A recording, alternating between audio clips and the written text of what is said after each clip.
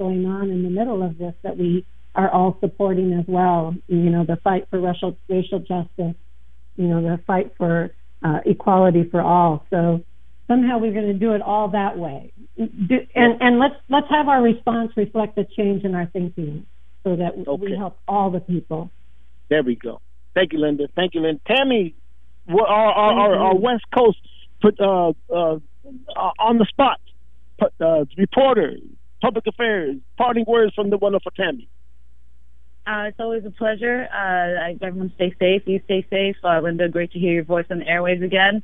And I'll be back on the KBOO airwaves tomorrow with Althea Billings for The Gap, where we mind and bridge and all those things. You can always go to kboo.fm for more information about this show and all of our other KBOO shows, as well as to donate if you want to support this kind of programming. kboo.fm, go to the donate button.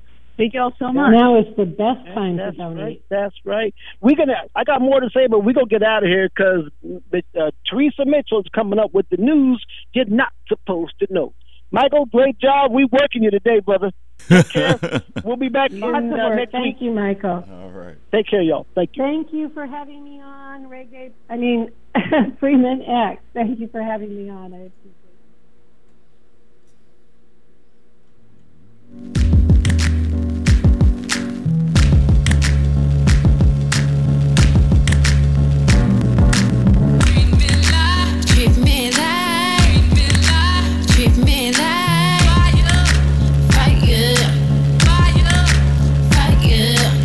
Teresa will be off this week for Press Watch, but we'll be back in a few short weeks. So for here now, please enjoy our regular scheduled programming, and we'll be continuing to bring you regular scheduled programming throughout the day. Sorry about that. Once again, Teresa will be off for the rest of the week and also for a few weeks here for Press Watch. But please continue to listen to our regular scheduled programming right here on KBOO. And we thank you for being, as always, a loyal listener. And as always, please stay safe out there. You're listening to KBOO 90.7 FM.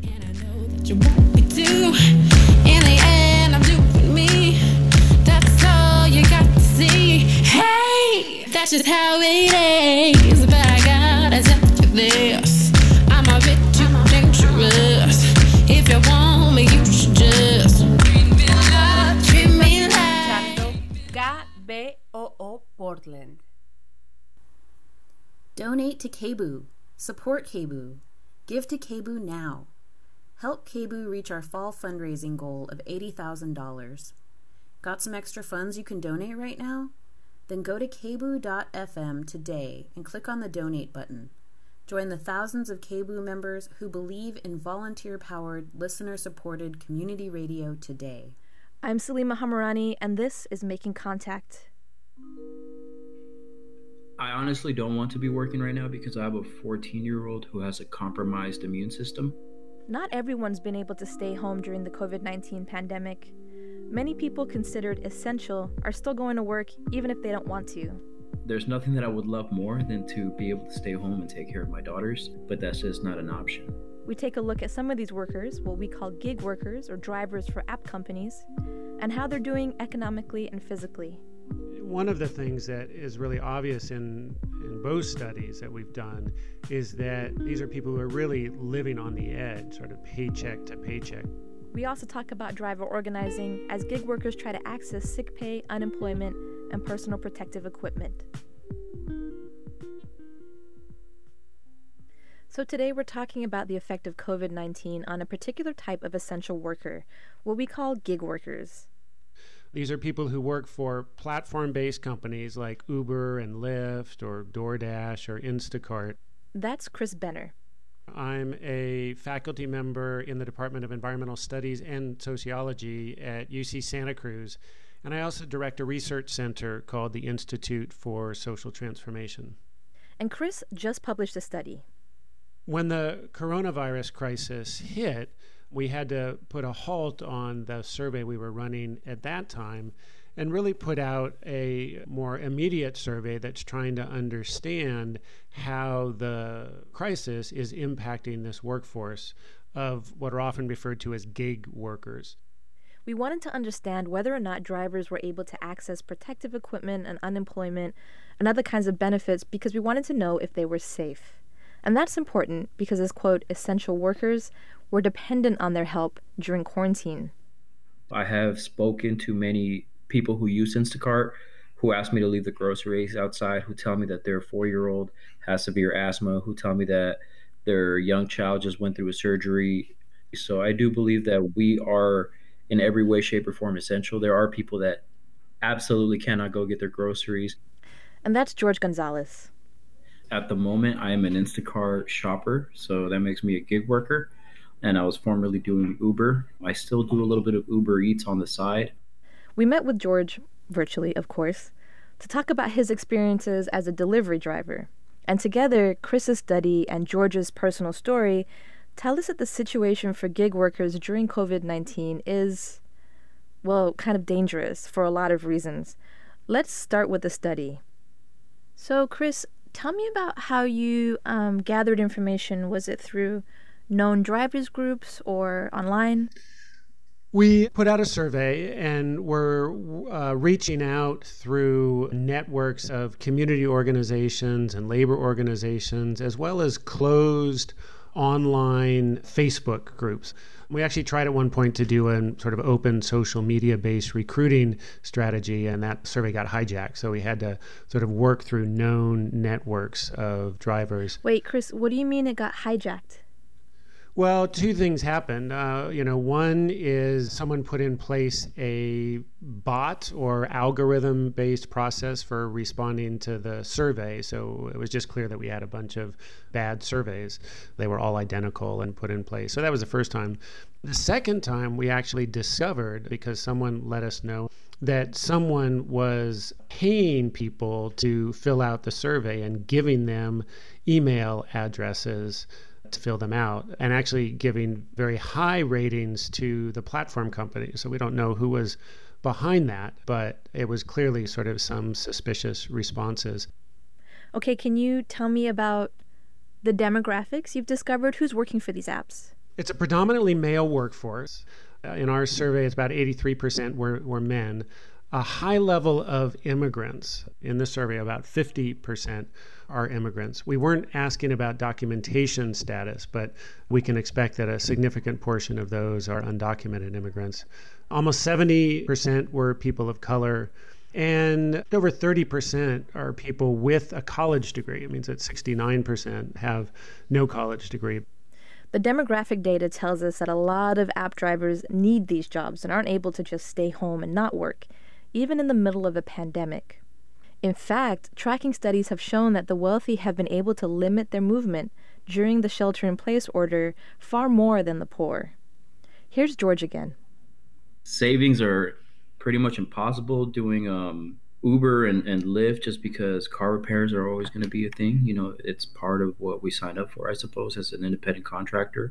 As far as rent, we're still paying rent here. I pay $1,400 a month in Sacramento. I honestly don't want to be working right now because I have a 14-year-old who has a compromised immune system. So there's nothing that I would love more than to be able to stay home and take care of my daughters, focus on helping them with their homework so that I could quarantine, especially for my 14-year-old's safety, but that's just not an option. And in fact, he now has to work more than ever because on average, gig worker salaries are tanking. Most people were losing significant income from before the crisis back in February. And we had some measures that more than half of respondents had actually lost between 75% and 100% of their weekly earnings on the platform companies since February. And the other things that's happened is that with the rapid increase in unemployment, there's a large number of people who've moved in to trying to do that kind of work because at least there's some work there. And so you have essentially a flooded labor market, which means that it's very hard to get enough hours. One of the things that is really obvious in both studies that we've done is that these are people who are really living on the edge, sort of paycheck to paycheck. We have a question in the survey that asks people, whether they have enough resources to handle an emergency expense of only $400. And only 30% roughly of people would be able to pay off immediately a $400 emergency expense. So clearly just one paycheck away from not being able to pay basic bills, utilities and rent, etc. It's very exhausting. We're kind of at the mercy of the people that we're kind of working for. A lot of times we work long hours and we're not getting tipped very well. And that ends up putting us in circumstances where we're making well below minimum wage. I have 3 daughters. I have a 14-year-old, I have a 6-year-old, and I have a 4-year-old. Kids are very expensive. And it's even harder right now because I have to work more hours to make less, and my kids are not able to go to school right now. So just finding the time to help them with their homework, having to pay for more food, all of this is going down at a time where I'm making less than I've ever made, I think. I have no money. It's been a very difficult circumstance. Going to food banks is something that I never really foresaw in my future, and there's no shame in it, but it's definitely something that my family has counted on. There's a lot of things right now that are not getting paid. But it's not just the fact that gig workers aren't earning enough that's making their lives difficult at the moment. They also don't have benefits. Benefits which, on paper, exist, but in actuality are extremely difficult to access.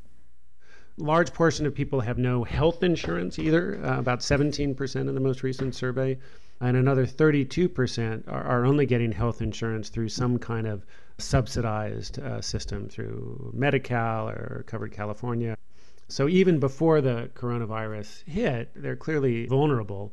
And in general, independent contractors are not eligible for unemployment insurance. Now, with the passage of the Federal CARES Act, independent contractors became eligible for unemployment insurance. But in our survey, we still found quite a number of people who had stopped working and were having a hard time getting unemployment insurance.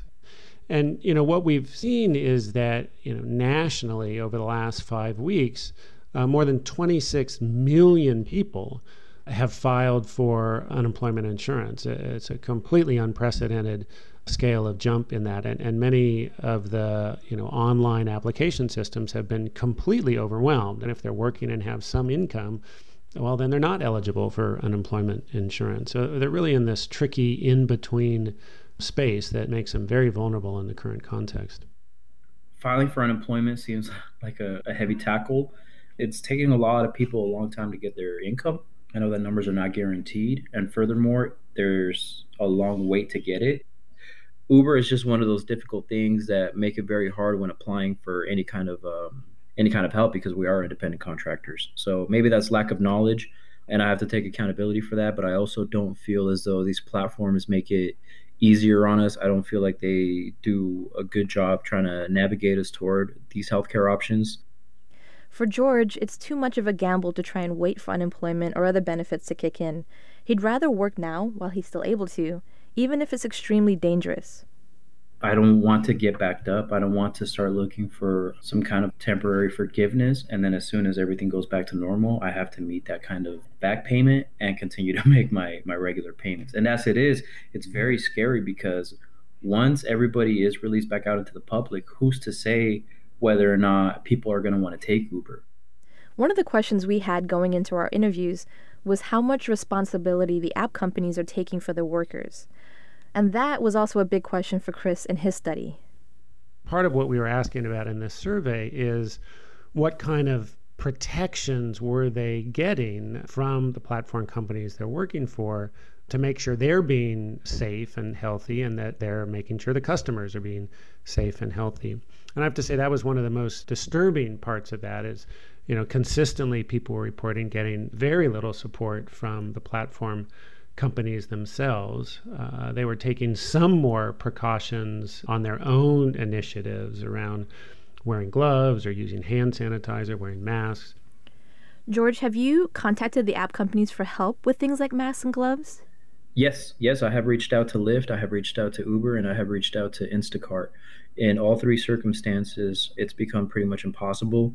Instacart last week finally allowed me to request an order, and that was last Tuesday, and as of today, I still don't have it. So last Friday in Oakland, they were distributing hand sanitizer and masks.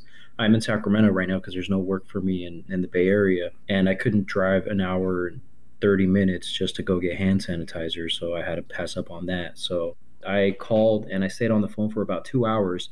I talked to 3 different people, and finally they said there's nothing we can do regarding getting you a mask in Sacramento. It's extremely hard doing this on our own without any kind of backup from Uber, Lyft, or Instacart. You know, George made light of his situation a lot, maybe because he had to. He joked about not having any money, for example. But this is where I heard him get kind of angry. They're not doing a single thing. Every single thing that happens is me. Every time that I spray my car with Lysol, that came out of my budget. Uber did not tell me to do that. They suggested and recommended that I cover my coughs. But every time that we're looking out for our community, that is something that we're doing out of the kindness of our hearts. That is just not something that Uber is doing for them. Personal protective equipment such as masks, gloves, and disinfectant for millions of drivers would cost a lot of money. But a company like Uber, for example, is valued at least $60 billion. So we reached out to about 10 app companies seeking their comments, but we didn't hear back from them in time. We did, however, go on their websites to check on the new coronavirus updates, and many companies are slowly starting to distribute protective equipment. Though, from the drivers we talked to, it seemed like they've been waiting for a long time, and some drivers had already gotten ill from transporting sick passengers. So we asked Chris what motivated people in his study to keep driving, but we also wanted to know what motivated them to stop driving, given all the economic repercussions that they face. You know, it's clear that those drivers who stopped working were doing it for essentially 2 different reasons. One is because there were so few jobs available that it didn't make it possible economically to do it. And second is because, of course, they're afraid of getting exposed to the virus. And I should mention that, you know, ride-hailing drivers in particular are particularly vulnerable because they're giving rides to a lot of people who are traveling, so coming in from different parts of the country, and international flights and potential exposure to, you know, a wide variety of people. And then they're in an enclosed space, their own automobile. We don't have really any data in the country that I know of that gives a breakdown of infection by occupation. We have some data from health workers, but other than that, really not much. But I think we can assume that a lot of people doing this kind of ride-hailing work certainly are disproportionately exposed and potentially higher rates of infection. And what happened quite early on with the pandemic is the platform companies did announce a COVID-19 related paid sick leave for their drivers. But the restrictions around that made it very hard for many drivers to qualify for that. They had to be certified as COVID-19 positive, either themselves or they could do it in some cases for taking care of family members. But we know with the limits in testing that there are many, many people who have had COVID-19 or have it now, including with very serious symptoms, who are not able to get the tests to verify that. And in that case, they would not be eligible for the paid sick leave. His answer about the rate of COVID infections among drivers stood out to me because I talked to George earlier. And here's what he said when I asked him if he was worried about getting sick. I believe that I probably had COVID. I was really sick in March. So I had a passenger in the car who told me that her coworker had just caught coronavirus and that they had to send him home. So about 3 days later, I started getting a really bad cough, and it turned into pretty violent fevers. I checked my temperature. It was 103.7, but it is by far the most sick I've ever been, which led me to sleep in my car for 2 weeks in San Francisco. And I eventually went to the ER. They did not want to test me for COVID because they said, well, it's been 2.5 weeks. There's no point of giving you a test. Now, I reached out to Uber, I reached out to Lyft to see if they were willing to help me get a test. They did not help me at all. The fact that I am at multiple grocery stores, I do about 6 runs every day, 7 days a week. It is very scary. And I'm super afraid of what's going to happen if myself or my daughter were to suffer serious health issues because of COVID.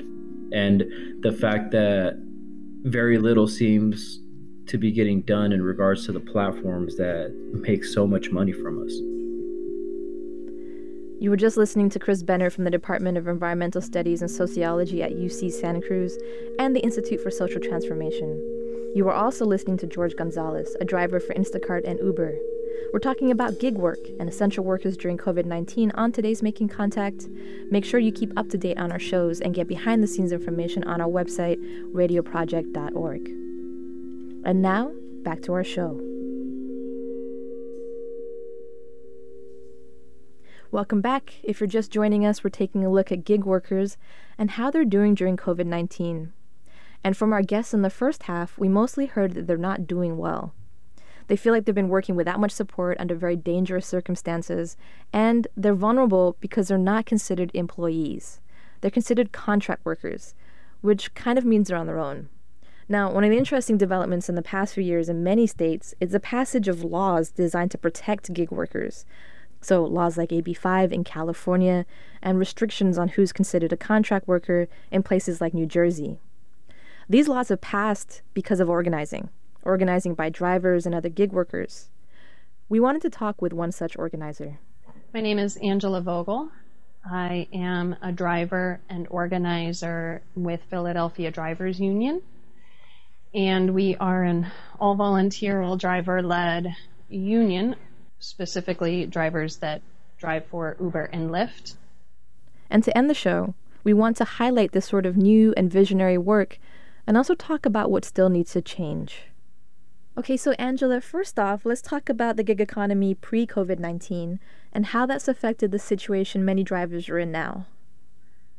Right, so it's interesting that there's so much more attention now because the uprise of gig work actually happened during our last major economic downturn, post-2008. Even under the Obama administration, there was not enforcement of employee classification. And there was a lot of encouragement, for people to go out and find work despite the lack of good paying jobs, and many, many people turned to app-based work. What's happened with this pandemic is that it has essentially pulled the veil off of problems that were already existing, right? So it took a little sprained finger and turned it into a broken arm.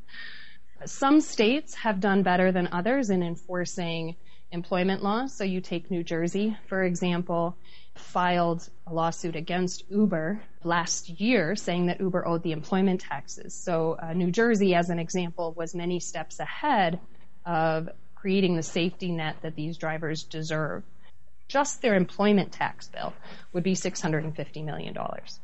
Had these things been addressed earlier, in years preceding, when drivers were saying that these kind of safety nets and these kind of employer-employee relationships existed, drivers would not still be waiting 6 weeks after losing their jobs for any kind of economic relief. So you talked about, I think you called it employee designation. Can you talk about that more? What does that mean? What's a contract worker? Right. So in the United States, many of our rights are connected to whether or not we are classified as an employee.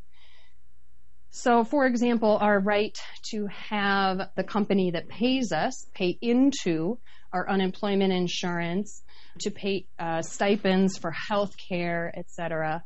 No matter where you are, the determination between those two classifications depends on some kind of a test of how much control the employer has over your work. What happens with app-based work is that we don't have a manager standing there checking whether or not we came to work on time or not.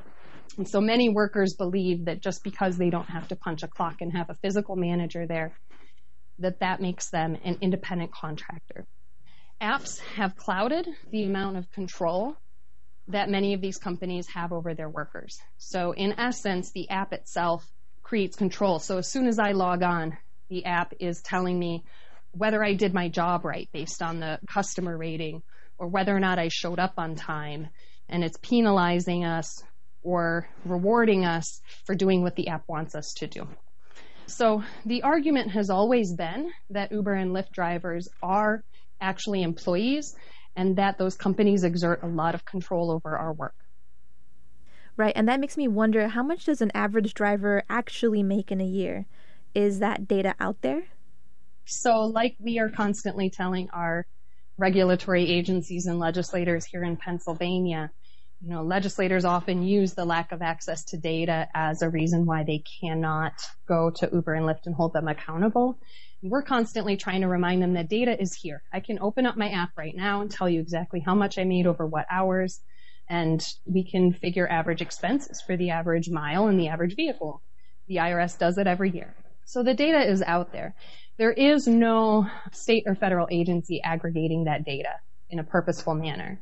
So actually in most states, the legislation that legalized Uber and Lyft, what we would call unregulated services, in most states actually has provisions that specifically protect transportation network companies, Uber and Lyft, from having to share that data. Here in Pennsylvania, they don't even have to respond to right to know requests for data. Why? Because Uber and Lyft wrote the legislation. Because, my question is, are people even making minimum wage? It's unclear. And in many, many places, they are not. Is there anything being done to force the companies to release any basic employment data on, for example, how much their workers are making or how many workers they have? There are things being done. What's being done, though, is being led by driver organizing and activist organizing in our communities. We are putting out all kinds of surveys to try to collect driver information. We build our lists. Where it's not happening is at the government level, right? This pandemic unemployment assistance is the very first time that any states have made any effort to collect income data on Uber and Lyft drivers. And it's work that should have been happening for years. And that's so interesting to me because you mentioned AB 5 and these laws in New Jersey and Massachusetts. And it's becoming very clear that just because a law exists, it doesn't mean it's being used. That's exactly right. And the enforcement has always been the question. And I think that AB 5 really proved that.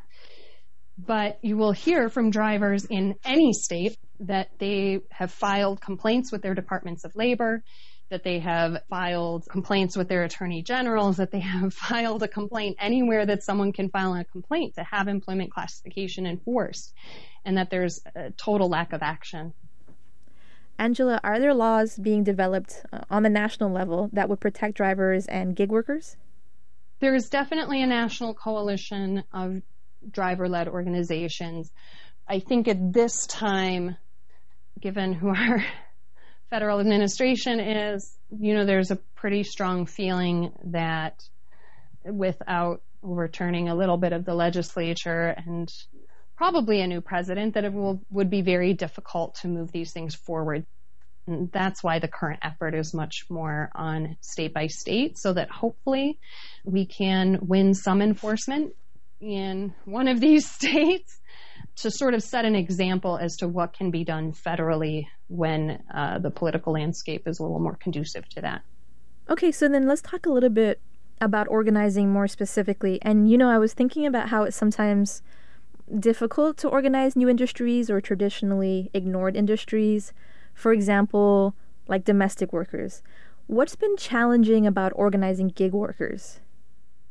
The biggest thing that I'm always trying to impart on trade union organizers is that in many trades, the work that they do, that the workers do, they're very proud of it and they build their identity around it, right? So if I'm talking to a steel worker or a nurse or a teacher, being a nurse or a teacher or a steel worker is part of their identity.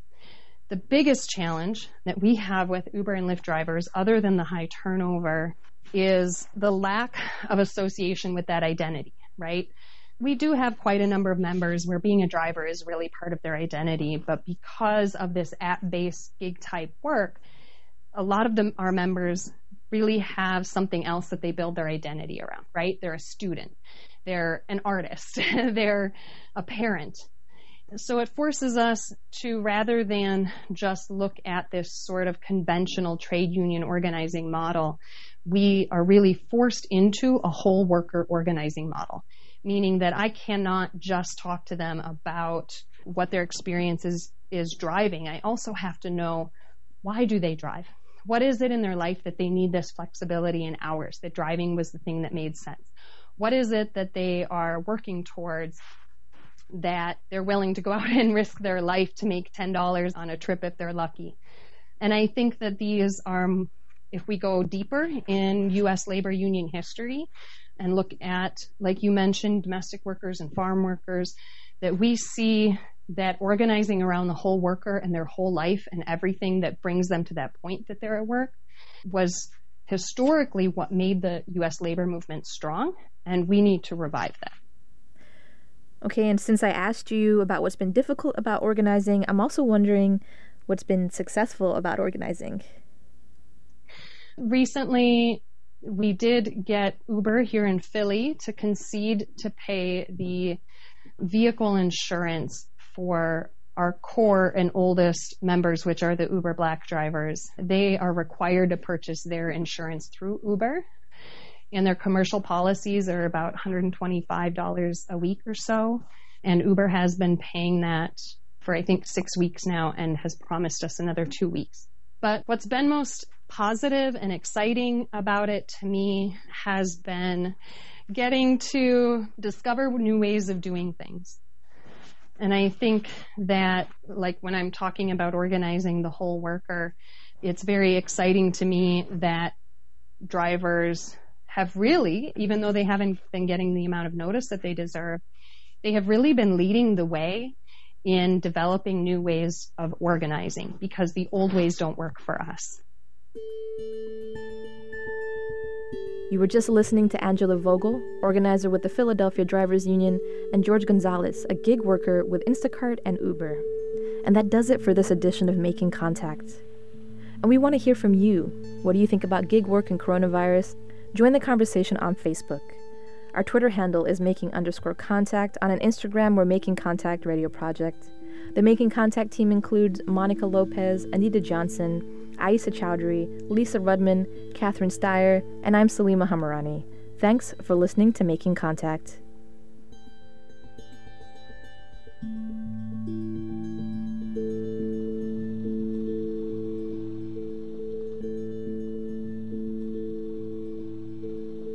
Estás escuchando KBOO Portland. You are listening to KBOO Portland.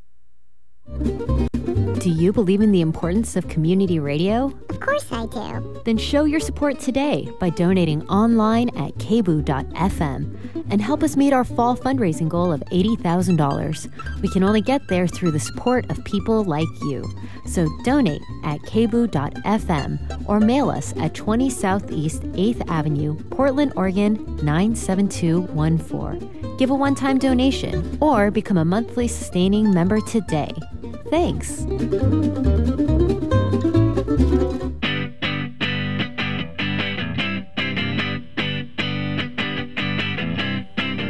Welcome to Sprouts, Radio from the Grassroots, a weekly program that showcases radio production by independent community media. We bring local stories to a national audience, produced at a different location every week. I'm Colleen MacDonald from Got Science, a podcast by the Union of Concerned Scientists in Cambridge, Massachusetts. Today on Sprouts, Part 1 of Voting During a Pandemic, COVID-19 and the 2020 Election. Voting rights expert Dr. Michael Latner explains how science can keep us safe when casting our votes during the COVID-19 pandemic. How do we vote during a pandemic? My own state, Massachusetts, held its primary before COVID-19 caused citywide shutdowns. So while I haven't seen the pandemic's effect on voting firsthand, I did see coverage of the Wisconsin and Georgia primaries, where long lines and the sudden closure of polling stations left many voters shaken and disgruntled with the process. And you can hardly blame them. The past months have shown our country is not prepared for voting during a pandemic. At least not yet. So as November draws closer, there's a question that's become increasingly urgent. How can science help us avoid these failures in the presidential election? We tackle this question with our guest, Dr. Mike Latner, an associate professor in political science at California Polytechnic State University. And he's a former Kendall Voting Rights Fellow here at the Union of Concerned Scientists. Mike's an expert in the scientific measures of integrity and bias in our electoral systems. So he has a lot to say about what the pandemic has done to our voting system. So much so that we just couldn't fit it all into one episode. So we're doing a twofer, a two-part conversation about voting and COVID-19. This episode is part 1, and we dig into what certain states have done right or wrong in their primaries and what we can learn from those examples. We also talk about mail-in voting and voter fraud, two topics swimming in a sea of rumors, to learn what the research actually says. While we see in this episode that many things can go wrong and have gone wrong, part 2 will show us that a fair and safe election this November is still possible, and that there are many things you and I can do now to make sure our states are ready. Mike, thanks for joining me on the podcast. Thanks so much for having me. There's a collective angst right now about the election in November. We're in the midst of an unprecedented pandemic. We can't predict where outbreaks will be, how bad they'll be, and the pandemic voting collision on election day is something we really need to be prepared for. So, Mike, that's where you come in. How will voting be affected by COVID-19? Well, it's going to be affected in a number of ways. First of which is it's going to affect voter turnout. At the beginning of this year, based on surveys of voter intent and knowledge and excitability about the election, we are expecting 2020 to be a record turnout year. That in itself presents a number of challenges for election officials at the state and local level, just accommodating a massive surge in voter turnout. Now, you add on top of that a pandemic that is going to make voting in person dangerous, and we're basically forcing people to risk their health to exercise their franchise, and we don't want to do that. So that means that states need to come up with alternative methods of voting, such as vote by mail, so that people can vote from home, which is not a problem for several states. Indeed, 5 states have some experience with universal vote by mail, most notably Washington and Oregon. But in many other states, including a number of battleground states, there's virtually no experience with vote by mail. So, we're talking about 5% or less of the population typically votes by mail, and those are often overseas and military voters who have to vote by mail if they're going to exercise their franchise. And so we're talking about, on the one hand, a big challenge in terms of handling a surge of voters who are interested in turning out in what's going to be a historic election, and at the same time, a huge behavioral shift in that we need to change the way that most Americans vote. And that's a massive challenge that is both an infrastructure challenge as well as a public education challenge. And then on top of that, if it were just a matter of moving everyone to vote by mail, that would be a significant challenge in itself. But for various reasons, whether it's access to residential mail or disability, tens of millions of Americans are going to still need to vote in person. And so we need to make sure that people can vote safely and securely in person without risking their health. And so that presents a whole new set of challenges for especially local election officials, but state election officials as well, who are don't have the experience and the training to create medically safe environments out of polling places. And so there's a myriad of challenges that we're presented with this election year. So, let me just quickly ask, we've already seen some of the chaos with the Wisconsin and the Georgia and other primary elections. So talk to me a little bit about what we saw there and what we've learned or can take away from those primaries to prepare us for November. Sure. So the experience of holding a primary during a pandemic actually provides us with some really valuable lessons, mostly about what not to do. 16 states postponed their primaries as the pandemic began spreading across the United States. And that was itself a legal challenge for many states. A few states, like Wisconsin in particular, basically tried to postpone their election. The governor of Wisconsin attempted to do that. The state Supreme Court claimed that he did not have the power to unilaterally do that. And so they ended up holding their election really voters weren't sure whether they were going to have an election the day before the primary actually began. And so what you really had was a reactionary response from state and local election officials. You had a number of emergency precinct closures. The number of precincts in the city of Milwaukee were consolidated from 85 to 5 in the largest city in the state. The state was inundated with absentee ballot requests. Voters wanted to vote by mail. The surge in vote by mail requests was so high that local election officials were unable to process all of those requests, and they didn't process them all on time. And so by the time the primary came around, you had thousands of absentee ballots that had never been delivered. That resulted in a Supreme Court challenge that resulted in many voters basically being forced, since the postmark date was not extended for those mail ballots. They hadn't received their ballots even though they requested them, and they were forced to decide whether or not to risk their health or to give up their vote.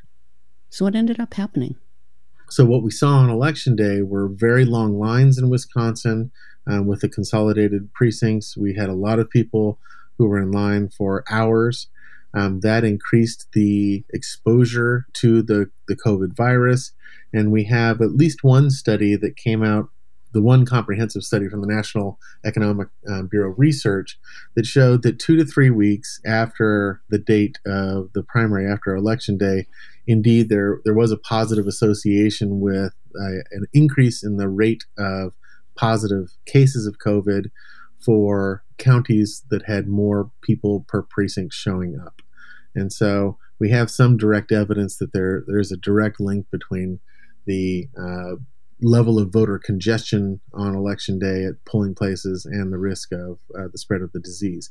Similarly, in Georgia, you had a reactionary state election apparatus that was closing precincts and really struggling to process the request for mail ballots. And you had similar results: fewer precincts open, longer lines, and really people unnecessarily risking their health. And so what we learned from those two cases is that we want to be proactive. We need to provide the states with the infrastructure they need to process mail ballots and to count those mail ballots when they come in. We need to support the U.S. Postal Service that becomes essentially part of the chain of custody of mail ballots as we move people to vote by mail.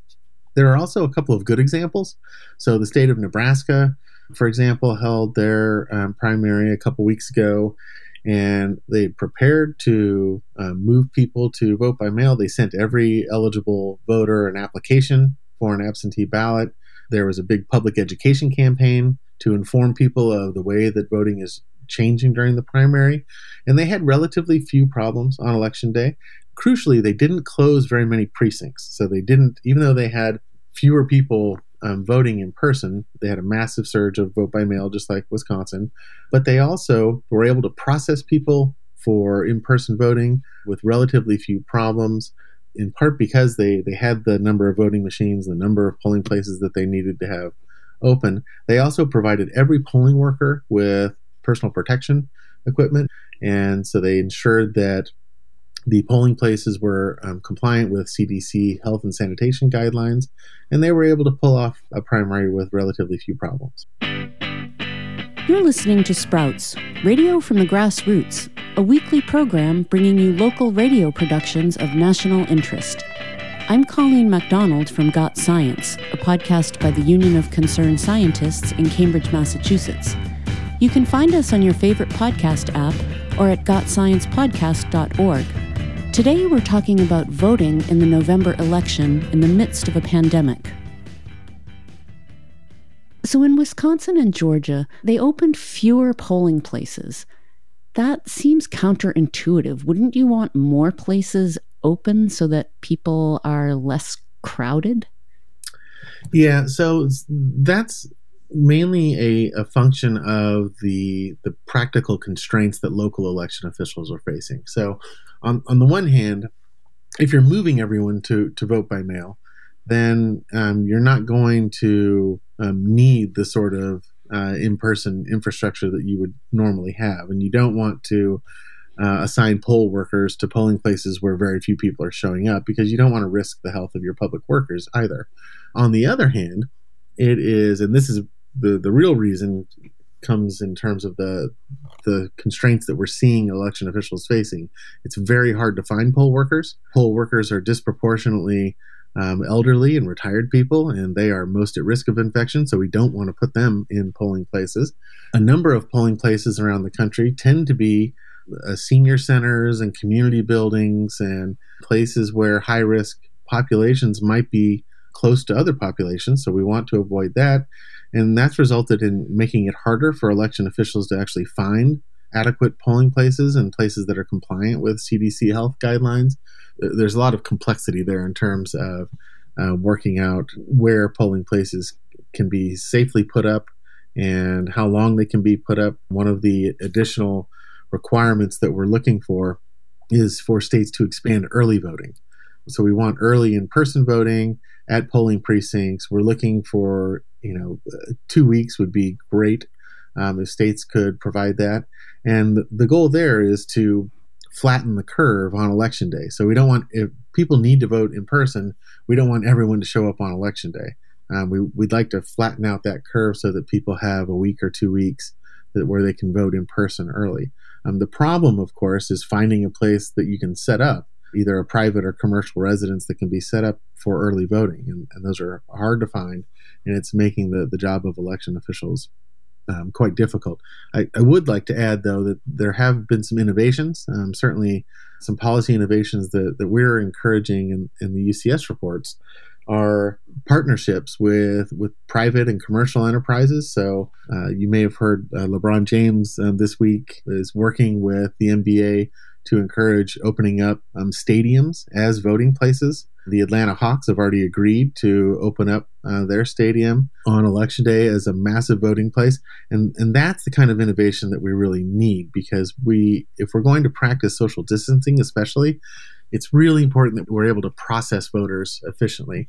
And in the places where that's hardest to do, and we know this from past research, and this is in the new UCS UCLA Voting Rights Lab report, is that the wait times and the longer that people wait in line are not distributed equally across the population.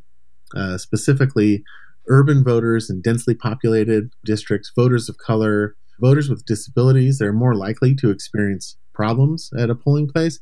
They're more likely to experience longer wait times. And in many cases, these are the same populations that are at higher risk for COVID infection, and the death rates are higher among these same populations. And so if we don't address these inequities in voter congestion, what we can expect is an amplification of the existing racial disparities and other disparities that we already see in COVID death rates. And you're talking about the report Protecting Public Health in the 2020 Election. Is that right? That's right. Right. So this is a new report that just came out that I was reading this morning before our conversation, and I highly recommend it. It's got some really great resources in it as well for people to look at where your state is, and you can also find, things that you can do. I think it's interesting, maybe we need to encourage young and healthy people to volunteer at polling places. Oh, absolutely. And in fact, the Science Rising site has a tool, TurboVote has... I just did TurboVote this morning when I was looking at all the materials. I just went in there and I ordered up my ballot. And I mean, I love going to the polls on Election Day because I just think it's exciting to go there and do that. But not this year. Yeah, I feel the same way. I mean, I live in California, so I am a permanent absentee voter, but my habit, and this is partially because I just, like the social experience, is to fill out my ballot at home, and then I go to the polling place in the morning and I drop it off. I drop off my whole family's ballots. And it's an important part of the election experience, but just like so much of our social lives has changed over the last few months, we have to do things differently this year because we should not be risking people's health to exercise the franchise. And so we need to make these changes and these adjustments. And we know what to do. We know the cause of long lines and voter congestion And so what we need to do is implement the tools that we can use to reduce voter congestion and still provide a robust voting experience. Why is mail-in voting so controversial? I feel like we have science that supports that mail-in ballots, that they work. Why are they so controversial? Yeah, the question over the safety of vote by mail is something that has been, frankly, made a controversy because there are certain political figures that have been casting evidence-free claims about the dangers of vote by mail, specifically with regard to voter fraud. UCS and the UCLA Voting Rights Project, along with the University of New Mexico School of Social Policy, collaborated on a report earlier this summer. And we actually look at all of the data available from the Heritage Foundation, which is itself a conservative think tank. So we're using the data that doesn't come from progressive sources or anything like that. And we demonstrate pretty clearly that for the states that have moved to vote by mail, there's no evidence of significant increase in voter fraud or election fraud more broadly. And when we look across states that have traditionally used a lot of vote by mail, what we find is that the danger, if anything, is that the rejection rates are higher. And by rejection rate, I mean the ballots that don't get counted. And part of that is a function of the signature requirement. So when you vote by mail, typically you have your signature that's recorded on the voter registration list. And the signature that you sign on your mail ballot that you return, the envelope, is matched against that signature. And if those signatures don't match, then that ballot's not counted. And so what we actually see is that states that use a lot of vote by mail have higher ballot rejection rates, if anything else. I would also add that vote by mail is a way of providing a paper ballot. Every ballot, has a physical reality to it that some types of voting don't have. And so in that sense, mail ballots actually add an additional layer of security, particularly with regard to hacking and auditing. There is a verifiable ballot that can be checked. So how do you commit fraud with vote by mail? Well, there are a couple of ways. Folks that are claiming that vote by mail is dangerous typically make the case that voters themselves are going to either be sent ballots when they shouldn't. That is, people that are not eligible to vote are going to be sent ballots, and then those votes will be counted when they shouldn't.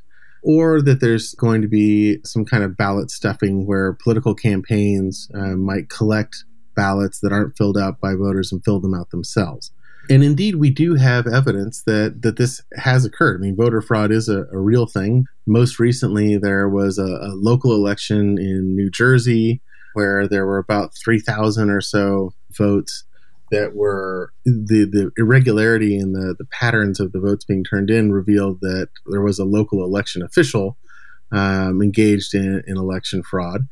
And then in 2018, probably the most famous recent example was the North Carolina 9th Congressional District race actually had to be invalidated and rerun because the Republican candidate in that race was using campaign officials that were collecting ballots and then either throwing them out if they were Democratic ballots or filling out blank ballots. And so in both those cases, I think the important lesson to learn is that in neither of those cases were voters themselves actually involved in fraud. So it wasn't illegal voters that were casting illegal ballots. It was political campaigns and it was election officials that were actually engaged in fraud. And this is what we find is much more common across all types of election fraud. So individuals aren't doing this? Typically, it's election administrators that are engaged in fraud or political campaigns. It's rarely, if ever, voters.